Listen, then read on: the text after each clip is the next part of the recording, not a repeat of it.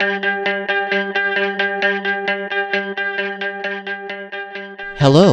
and welcome to Alert, radio for people who want to change the world.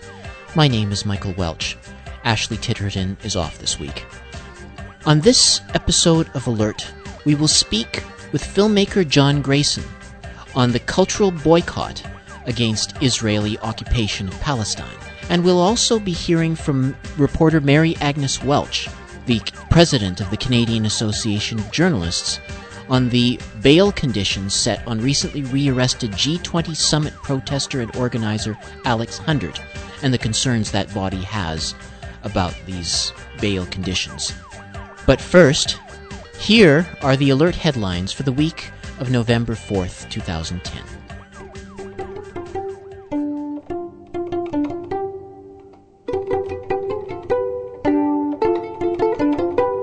And now here are your Alert headlines for the week of November 4th, 2010.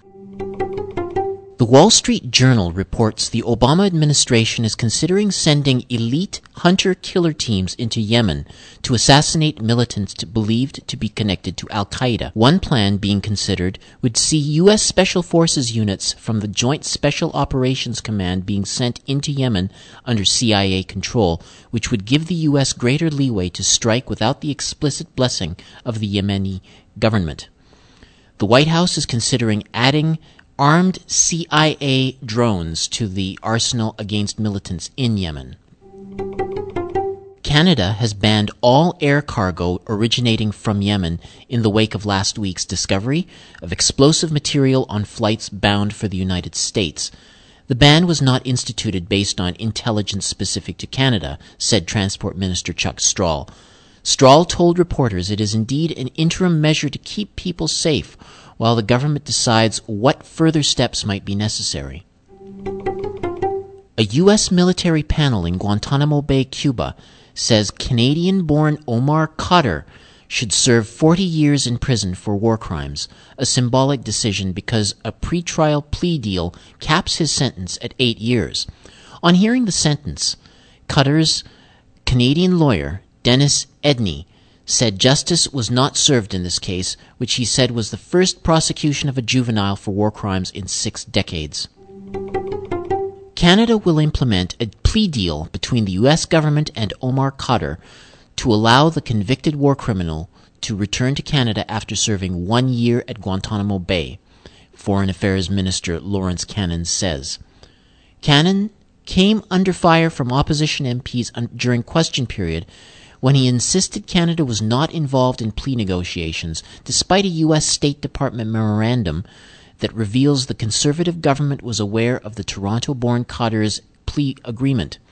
Canadians are split on the Harper government's decision announced Monday to honor an agreement allowing confessed killer Omar Khadr to return to Canada, according to results of a recent poll. The survey found that 49% of the population did not want the Toronto-born Khadr to serve any part of his sentence in Canada. A federal appeals court has ordered the U.S. military's ban on openly gay troops to remain in place indefinitely while a legal battle is fought over the policy. The court had last month issued a temporary injunction blocking a judge's ruling that overturned the 17-year-old's Don't Ask, Don't Tell law. The government argues that it should stay in place until the military has devised a new policy. The ruling means troops can still be discharged for being openly gay.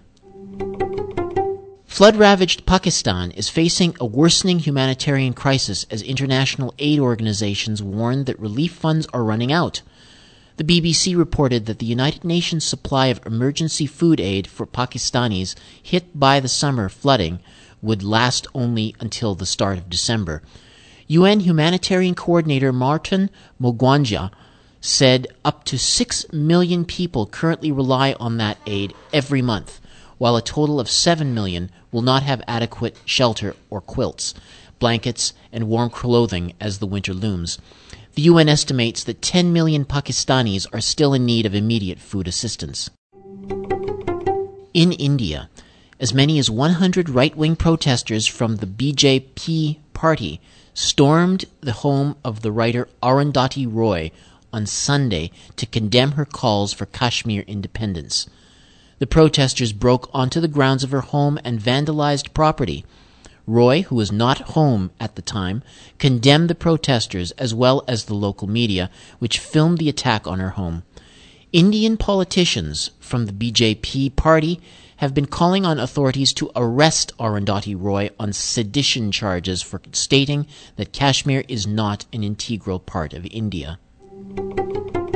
Cuban authorities have published a new set of regulations and taxes to be imposed on self-employed workers and small businesses as part of an overhaul of the country's state-run economy. International media reported that many potential entrepreneurs formed long queues to buy the official government gazette in which the rules were published. The Gazette listed 178 activities for which the authorities will grant self-employment licenses, such as taxi driver, electrician, and hairdresser.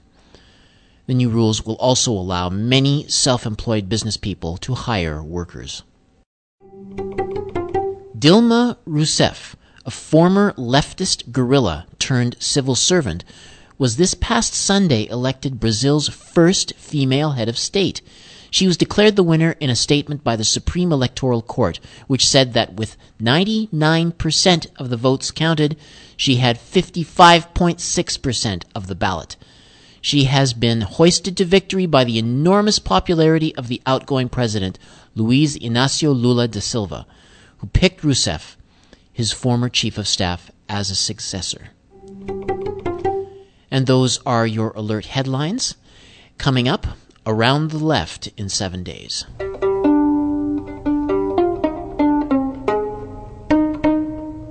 And now for Around the Left in 7 days, Alert Radio's weekly roundup of events around the country that we wish to bring to your attention.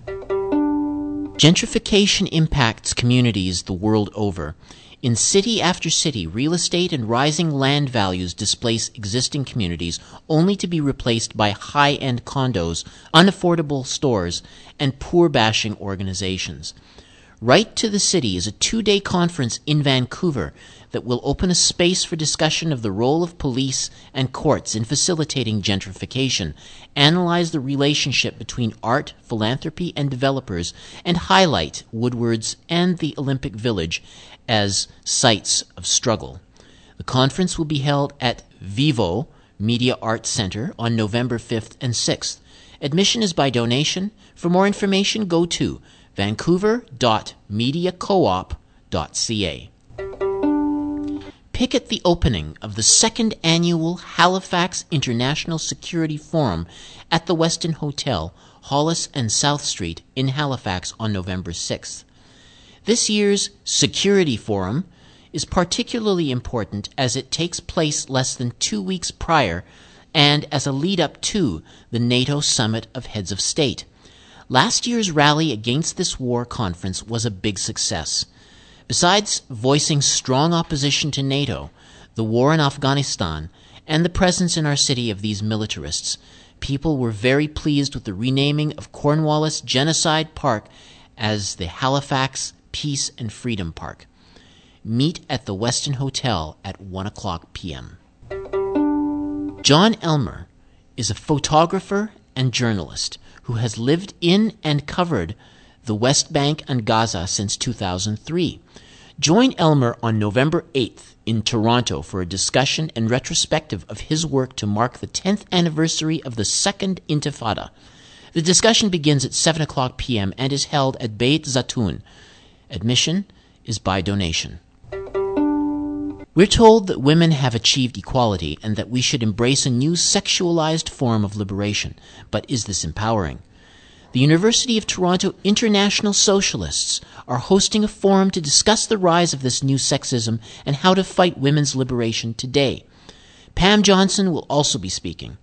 The forum is held at the Bahen Center in Toronto on November 9th at 7:00 p.m. Canada-Palestine Network presents Dance Down the Wall 6, an evening of bad self-determination and booty liberation for a free Palestine. This year's Dance Down the Wall is held at the Low Pub in Winnipeg on November 10th. DJs include Co-op Honeycutt and Mama Cutsworth. Tickets are $10 and are only available at the door. Proceeds from this event will be used to support of humanitarian aid relief efforts in the Gaza Strip and elsewhere in Palestine. The event begins at 10 o'clock p.m. In April 2010, in Cochabamba, Bolivia, the government of Bolivia convened a conference of social movements to confront the challenge of global warming. More than 30,000 participants outlined a blueprint to chart a path towards climate justice and to defend the rights of Mother Earth. The Toronto Bolivia Solidarity Group will be hosting a teach-in on the lessons from Bolivia on November 13th. The teach-in will outline the Cochabamba Declaration, discuss how we can implement the Cochabamba Agenda in Canada, and will strategize how environmental injustice in our communities can be resisted. Admission is $10 or pay what you can. The teach-in begins at 10 o'clock a.m. and will be held at Sidney Smith Hall in Toronto.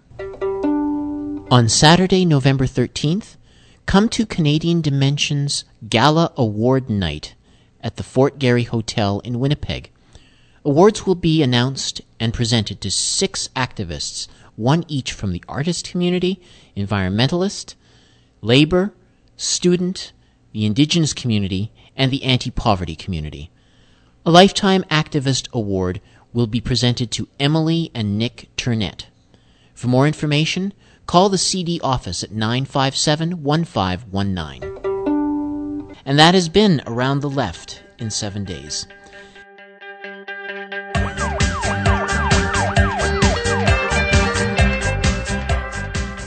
We're now speaking with John Grayson. John Grayson is one of Canada's most notable filmmakers and video artists. He participated in a recent boycott, divestment, and sanctions conference in Montreal the weekend of the 22nd to the 24th. So, tell us a little bit, John. You were among the leaders of a boycott campaign against Israeli films at last year's Toronto International Film Festival. Do you want to remind us a little bit about the success and impact of that boycott? Sure. TIFF, Toronto International Film Festival, had decided they were going to present a spotlight on Tel Aviv, a city-to-city spotlight, and this was in the wake of the Gaza war, really the Gaza massacre. And a whole bunch of us in the Toronto community really felt this was pretty eyebrow-raising and questionable to begin with. And these were people, some of whom were activists around Israel-Palestine politics and Palestine solidarity, and some who were really just concerned to see the TIFF taking this sort of seemingly highly politicized stand. When we learned that it was being claimed by the Israeli consul as part of their Brand Israel campaign, a sort of Israeli state propaganda campaign trying to change the face of Israel in the world, we became much more concerned. We met with TIFF. Their answers actually made things worse, not better, and we decided a protest was called for. No, it's really important to remember that our TIFF declaration wasn't a protest against the films or the filmmakers. We didn't disrupt screenings. We said that the filmmakers are welcome in Toronto. It's the spotlight itself that's the problem. And so our focus was very precisely on the bureaucratic spotlight promoted by the Israeli consul. Mm-hmm. Now, the protest itself, I mean, how did you measure the impact of the protest in terms of the policies? Well, long term, there was an article last month in I believe the Jerusalem Post, and they were identifying TIFF as one of 2 examples of the greatest threat facing the state of Israel today. So that cultural boycott. The idea that cultural boycott is perceived as being so powerful within that level of public discourse was pretty extraordinary. It was to put things in perspective, it was a very ad hoc grassroots effort a bunch of us with email, a budget of $10 in email addresses, mobilized this declaration, a joint declaration. I pulled my short film out of the festival, but this, I think, spotlight hit a raw nerve, and so within 10 days we had 2,000 signatures, including Danny Glover and Jane Fonda and John Berger, and a really extraordinary international outcry against this TIFF spotlight. And in response, the nerve was clearly touched when the pro-Israel lobby, led by Robert Lantos, among others, started to buy full-page ads in Variety and the National Post, spending several $100,000 trying to call us blacklisters, which of course was preposterous because, we weren't blacklisting anything, we were protesting. Now, maybe could you give us, for that sense of perspective, the scope of Israel's artistic and cultural product? I mean, put it on the world stage. How prominent is Israel? Well, there's a whole new generation of young filmmakers making films about the Lebanon War, for instance. We had Waltz with Bashir nominated for an Oscar. We had Lebanon nominated for an Oscar, I believe. Obviously, Israeli cinema is very accomplished. It's playing on a world stage. Someone like Ethan Fox, who made The Bubble. These are filmmakers with certainly liberal credentials, and you can certainly point to a critique of the state of Israel within their films. The problem, as I said, isn't the films or the filmmakers. The problem is the way they can be used by an aggressive Israeli, foreign ministry to try and hide things like the Flotilla massacre or the Gaza massacre. And so trying to distract us with cinematic images of soldiers, as film critic Dorit Nauman has noted, films about soldiers who shoot and cry. The sensitive soldier has become an icon of Israeli cinema. And we think this is something problematic and something that's got to be spoken out against. I wonder, though, you're saying that it's not targeting the filmmakers themselves, but I wonder, is there not any problem with making that distinction and the idea that that some people will come at you and say that essentially you're ultimately, regardless of what your intentions might be, you are in effect restricting the freedom of expression of these people who are not necessarily supporters of the regime. Do you not see a problem? No, I hear what you're saying. I think it's just the opposite.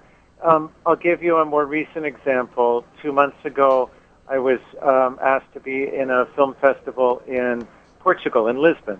And they were receiving money. We learned after I'd said yes and my 2 films were accepted, we learned they were accepting money from the Israeli consul there. And so I protested and said, turn the money back.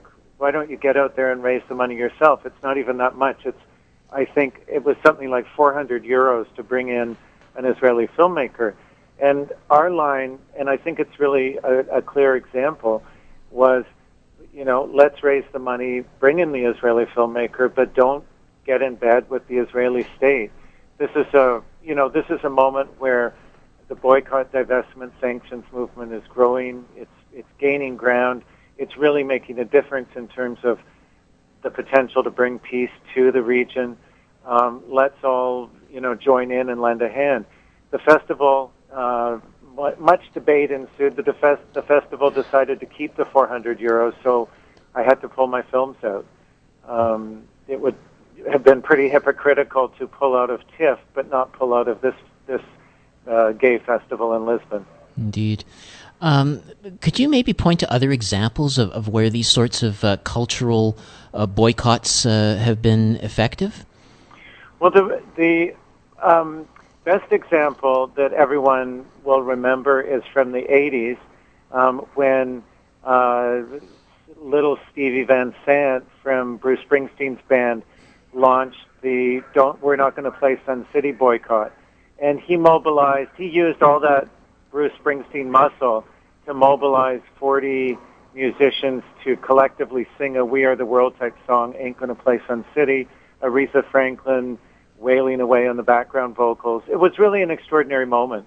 And it put the cultural boycott of South Africa on a world stage in a way, especially for the music industry, so that after that, no musician could play South Africa without thinking through the issues clearly and taking a political stand.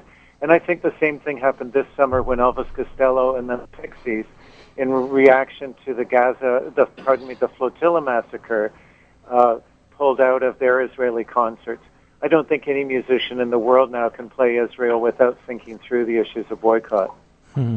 Although it seems as if the campaign to convince Leonard Cohen and Margaret Atwood not to attend events in Israel, it failed.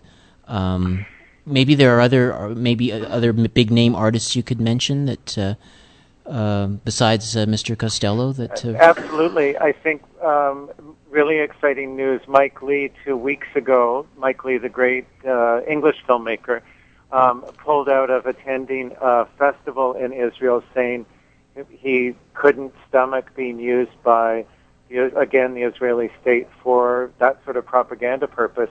And he said very clearly, I feel really bad for the wonderful colleagues in Israel who I'm letting down by doing this, but this is larger than feelings and it's larger than personal relationships.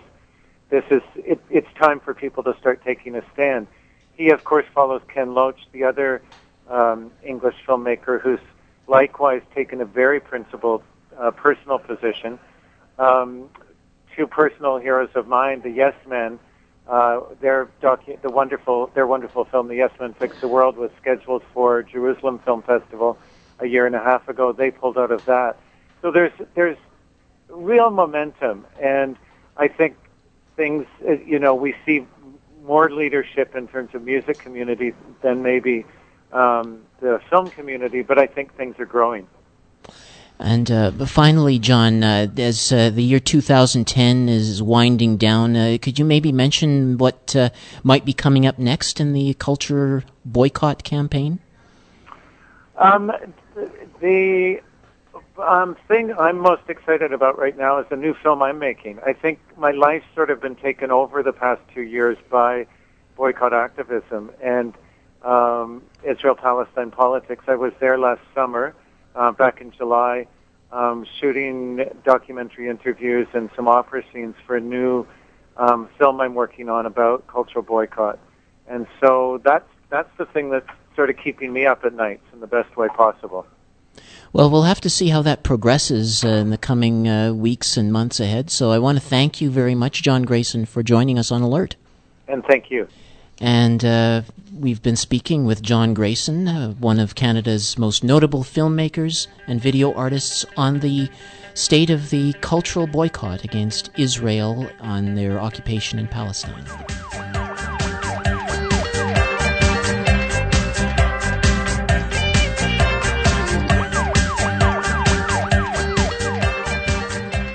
I'm joined on the line by Mary Agnes Welch. She is a president of the Canadian Association of Journalists. So, Mary Agnes Welch, Canadian Association of Journalists put out a statement not too long ago with regard to the bail conditions surrounding the G20 summit protest, alleged ringleader Alex Hundert. Do you think you could maybe relay the concerns that your body has about that rearrest?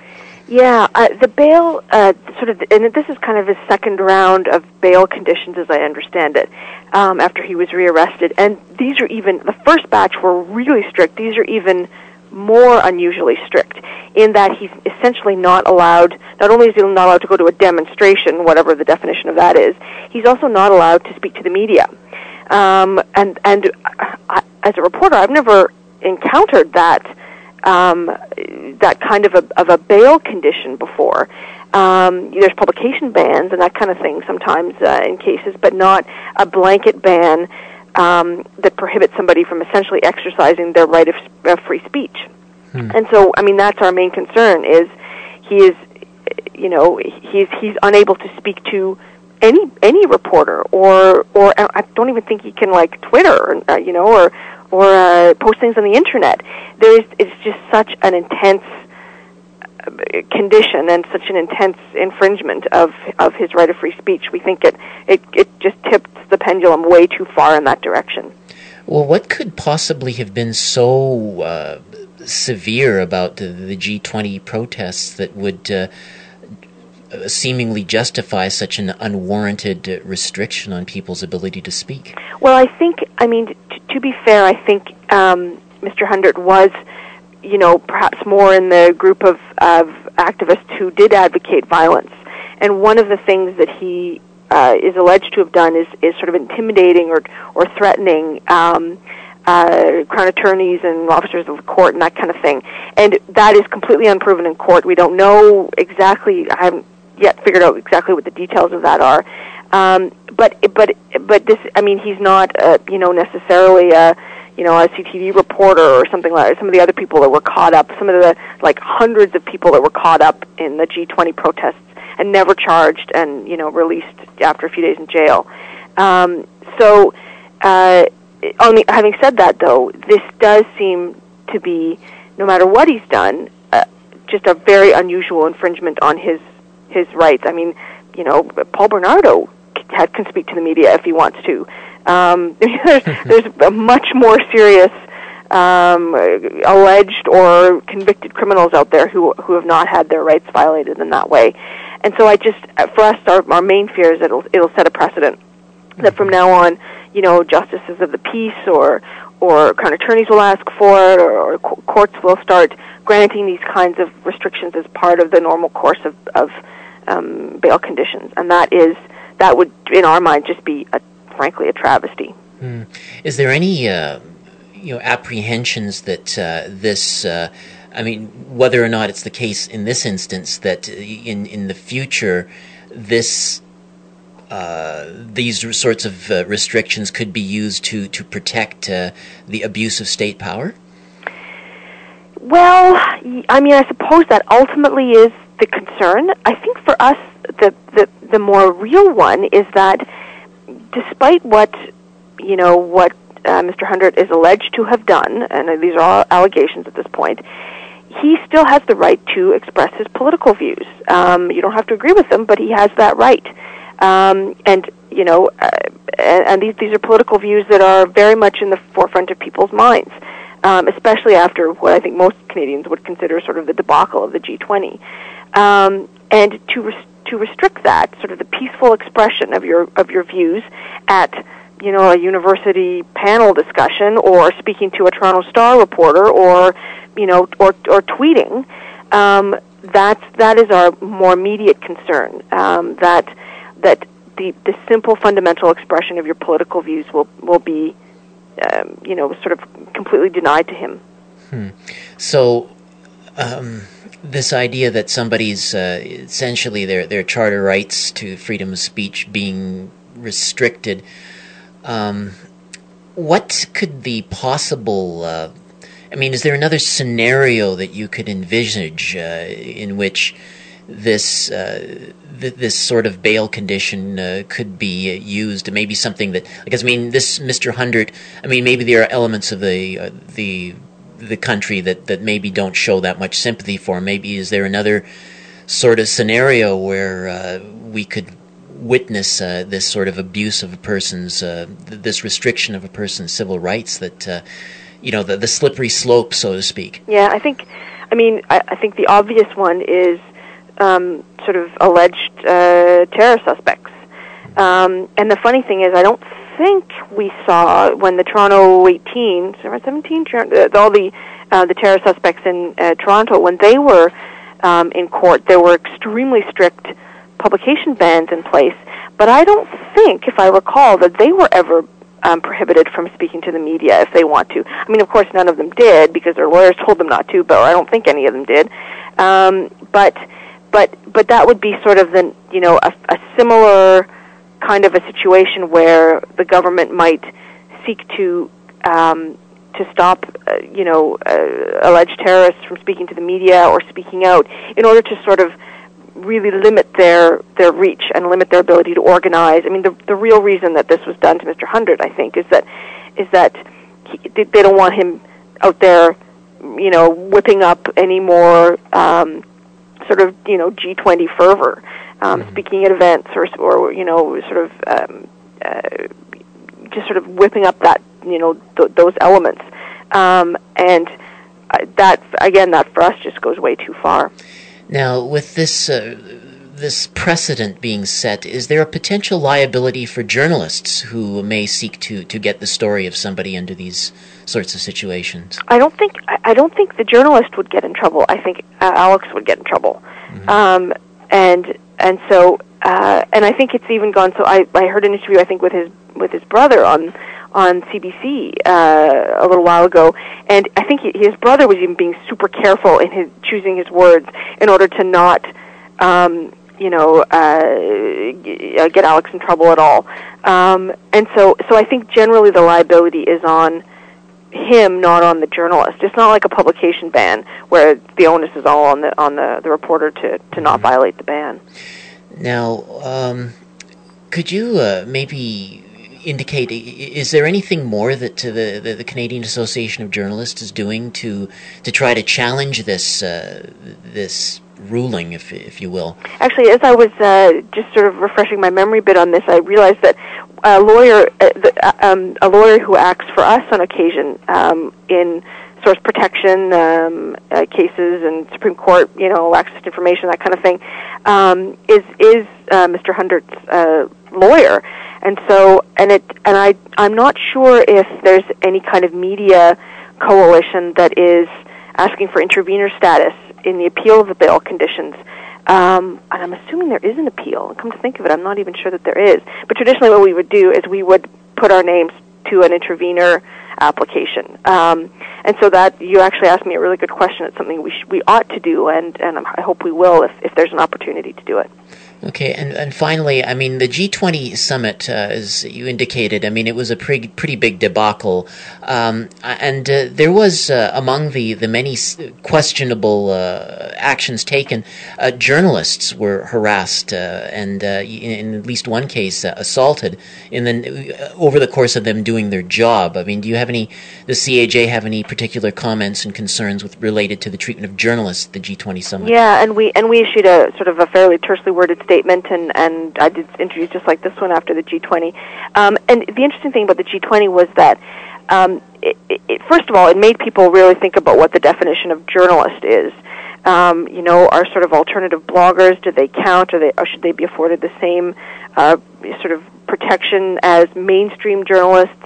And that's, to be honest, that's something the CAJ is even struggling with. But even if you discount that question entirely, completely mainstream journalists, photographers from the National Post, Lisa Laflamme from CTV, and her camera guy. I mean, like super mainstream soccer mom style journalists were detained, were roughed up, were barred from sort of, they didn't have as much freedom of movement as they thought they would and ought to have had. And then the alternative media, who I think in many cases do what we would call real journalism, credible, independent journalism, were certainly mistreated, I think, and had their rights trampled upon. And I think that, that plus the fact that, like, basically almost nobody, I think there's 300 out of 1,100 people that were arrested, were ever actually charged. I think it really ought to make us question how we handle these kinds of events. Well, Mary Agnes Welch, I want to thank you very much for joining us on Alert, and we'll keep tabs and see how this story develops over the next few weeks. Thanks. Thank you very much. Thank you.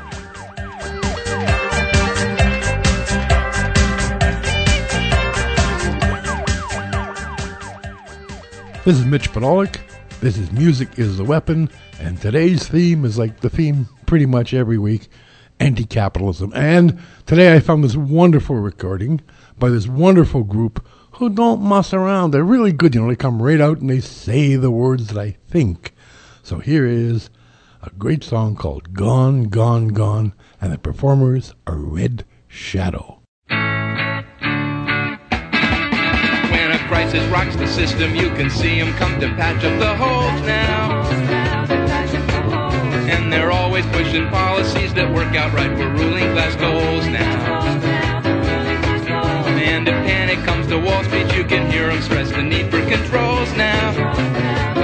But they'll be gone, gone, gone when the people take their power away.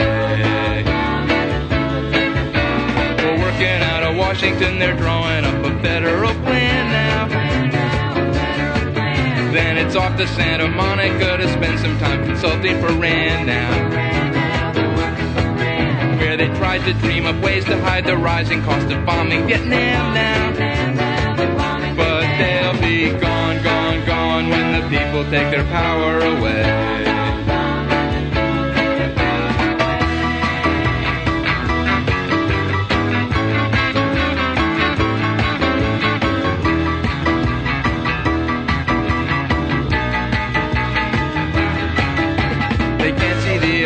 Cause they spend their time just shooting the bull now. They give a speech on hunger, but they do it while their bellies are full now. And they say it's getting better, but it looks like they're just pulling the wool now. And they'll be gone, gone, gone when the workers take their power away. And they'll be gone, gone, gone when the workers take their power away.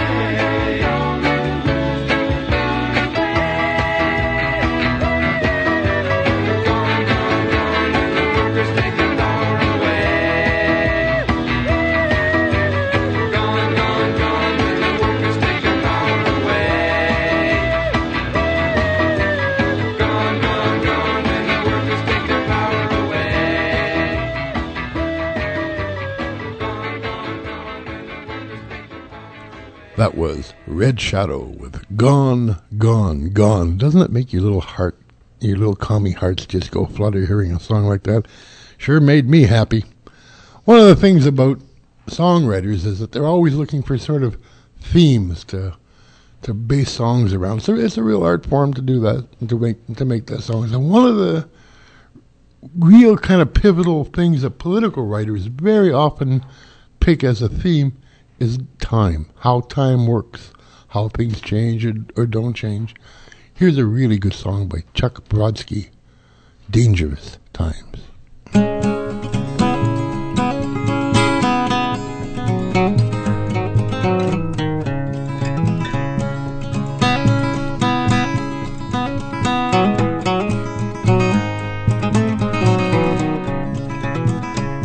There's terror in our midst. Could be one of us, behind you in the line, or beside you on the bus, wearing camouflage. They might be wearing suits. These terrorists among us might be wearing army boots. These are dangerous times, and people are afraid. No looking back at history to see how enemies were made. Some dictators are bad, some dictators are good. That's a hard one to explain, but I wish somebody would. So let us all agree, let us not dissent, let us not ask questions such as where our freedoms went. We'll just fly the flag, sing God Bless America, question people's patriotism who don't join in the hysteria.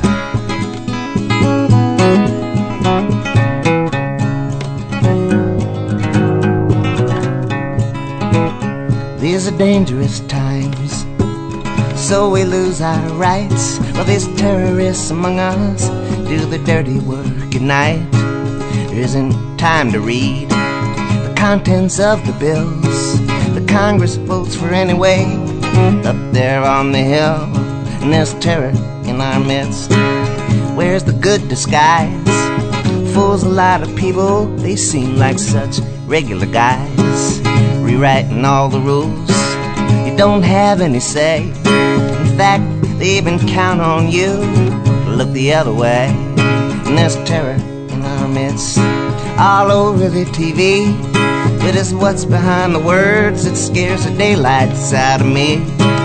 Twisting of the facts, stretching of the truth, terrorists among us. They manipulate the news. So let us all agree. Let us not dissent. Let us not ask questions such as where our freedoms went. We're gonna build them schools. We're gonna build them banks. We're gonna build them pipelines from their fields to our tanks.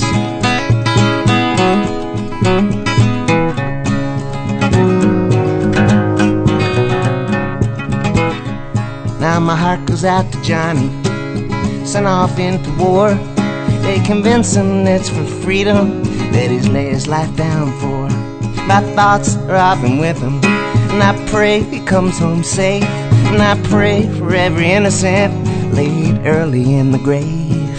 And who was in your house while you were at home? And looked through your computer and through everything you own.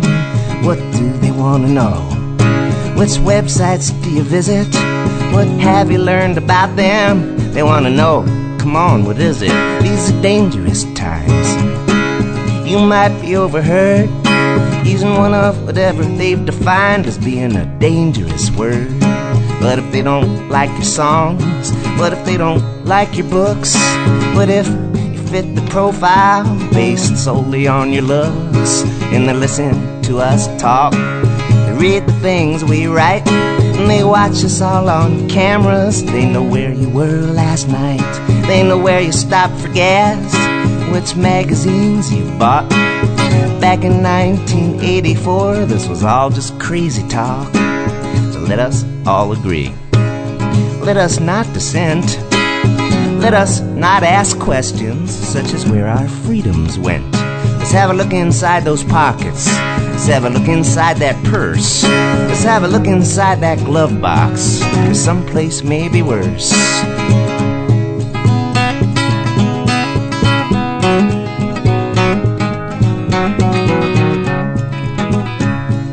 So let us all agree. Let us not dissent. Let us not ask questions such as where our freedoms went.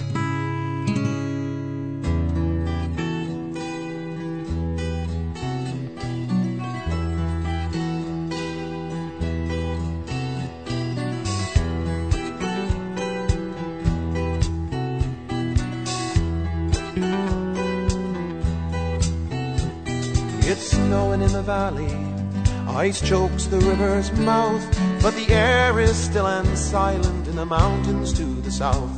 And here the fire in the cook stove drives the winter's chill away, while the silent southern sentries pass the watchful hours till day. And from the mountains of Virginia to the hills of Salvador, the mothers and the fathers send their children off to war. And the hand that drove the plow is on the trigger in the night, killing other sons and daughters, fighting someone else's fight. No mas, no more, shout the hills of Salvador, echo the mountains of Virginia, we cry out no mas, no more. No mas, no more, shout the hills of Salvador, compañeros, compañeras, we cry out no mas, no more.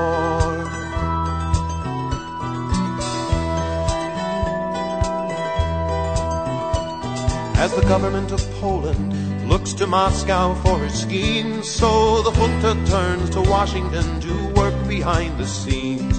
While the white hand of the death squads, the rumble of the tanks, keeps the coffee on our tables and the money in our banks. No mas, no more, shout the hills of Salvador, echo the mountains of Virginia, we cry out no mas, no more. No mas, no more, shout the hills of Salvador, compañeros, compañeras, we cry out no mas, no more.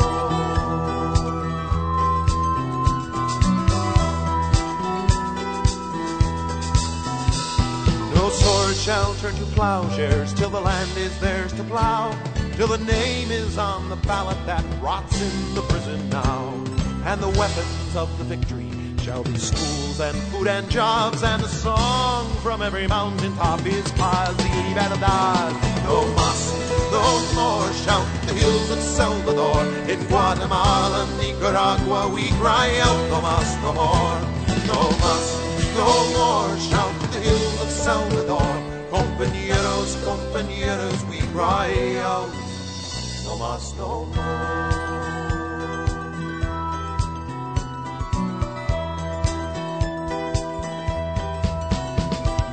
Pretoria, Santiago, Beirut, San Salvador, our silence buys the battles, let us cry, no mas, no more. No mas, no more. No mas, no more. No mas, no more.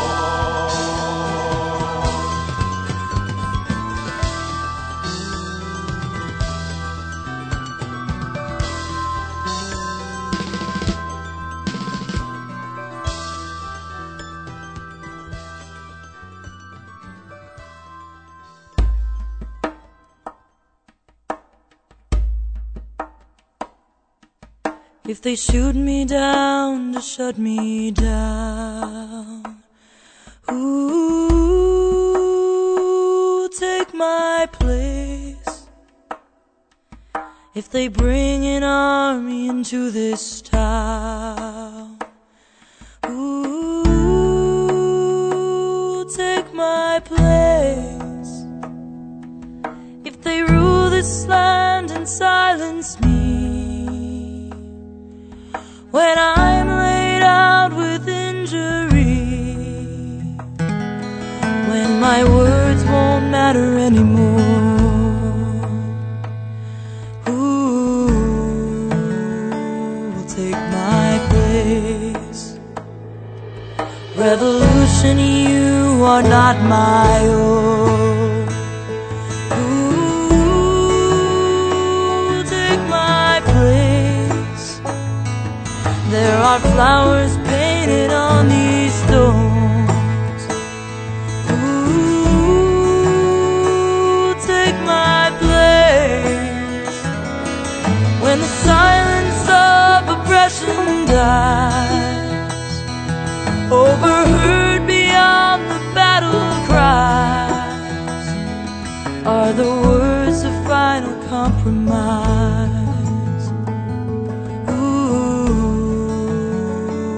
Take my place.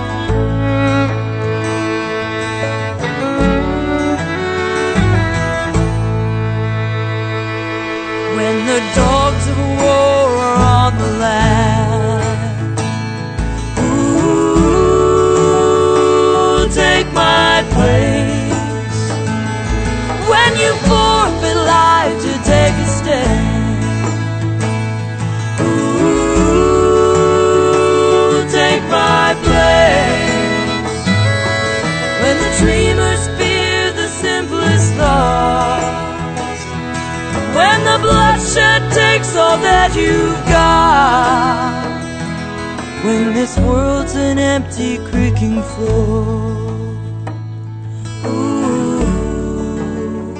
will take my place? If they rule this land and silence me, when I'm laid out with injury, when my words won't matter anymore,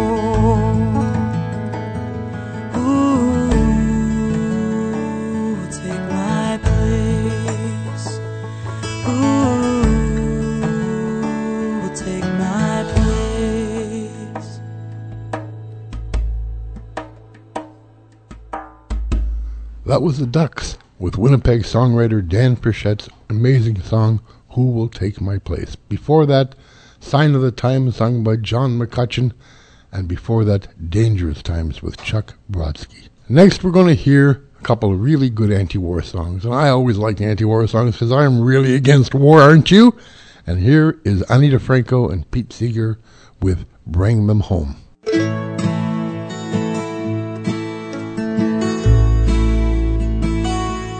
If you love this land of the free, bring 'em home, bring 'em home. Bring all troops back from overseas. Bring 'em home, bring 'em home. It will make the generals sad, I know. Bring 'em home, bring 'em home. They want to tangle with the foe. Bring 'em home, bring 'em home. They want to test their weaponry, but bring 'em home, bring 'em home. Here is their big fallacy. Bring 'em home, bring 'em home. Our foe is hunger and ignorance. Bring 'em home, bring 'em home. You can't beat that with bombs and guns.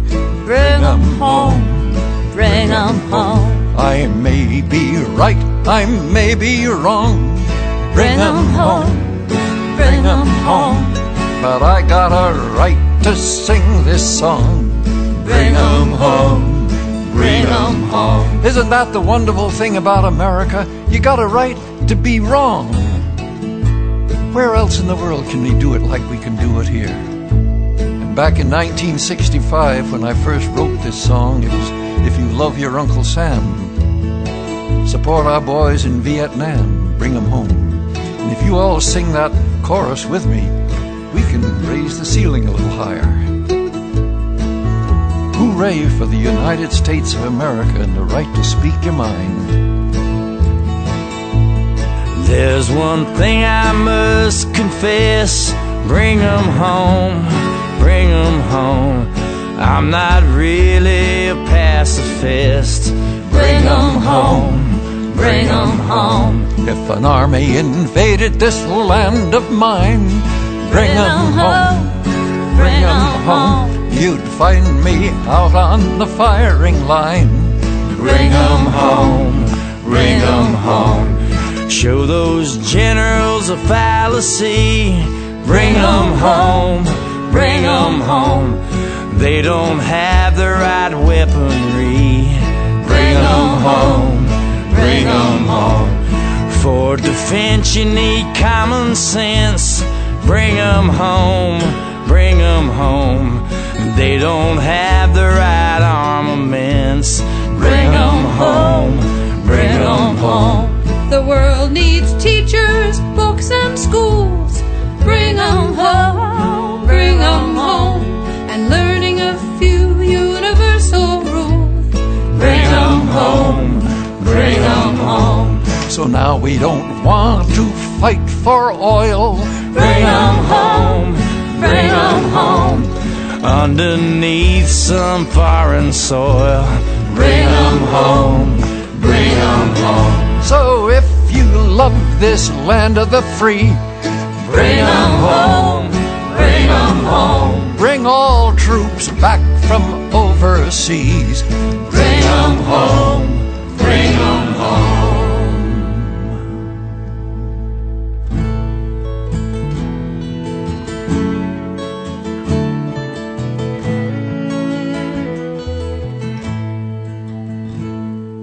Singing for peace, we're singing solidarity, singing for courage, singing down walls. We'll sing without fear and before all authority, singing as darkness falls.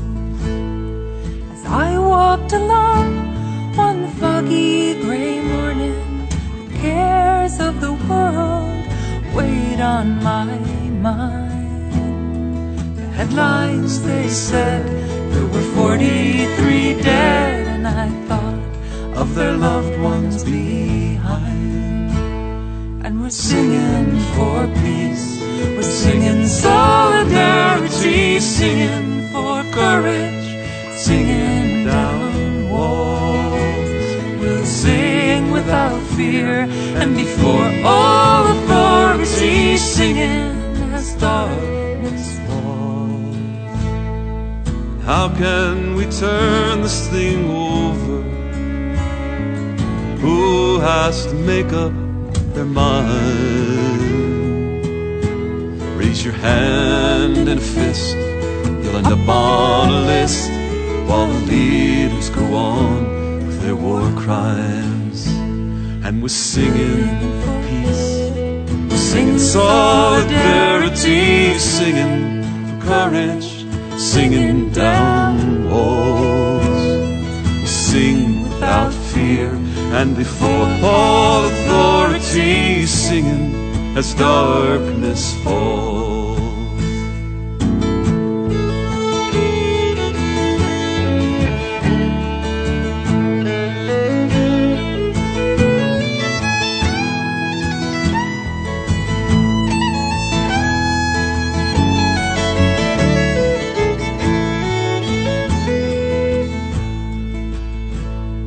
Some take a stand as a witness to suffering, do all they can to get in the way.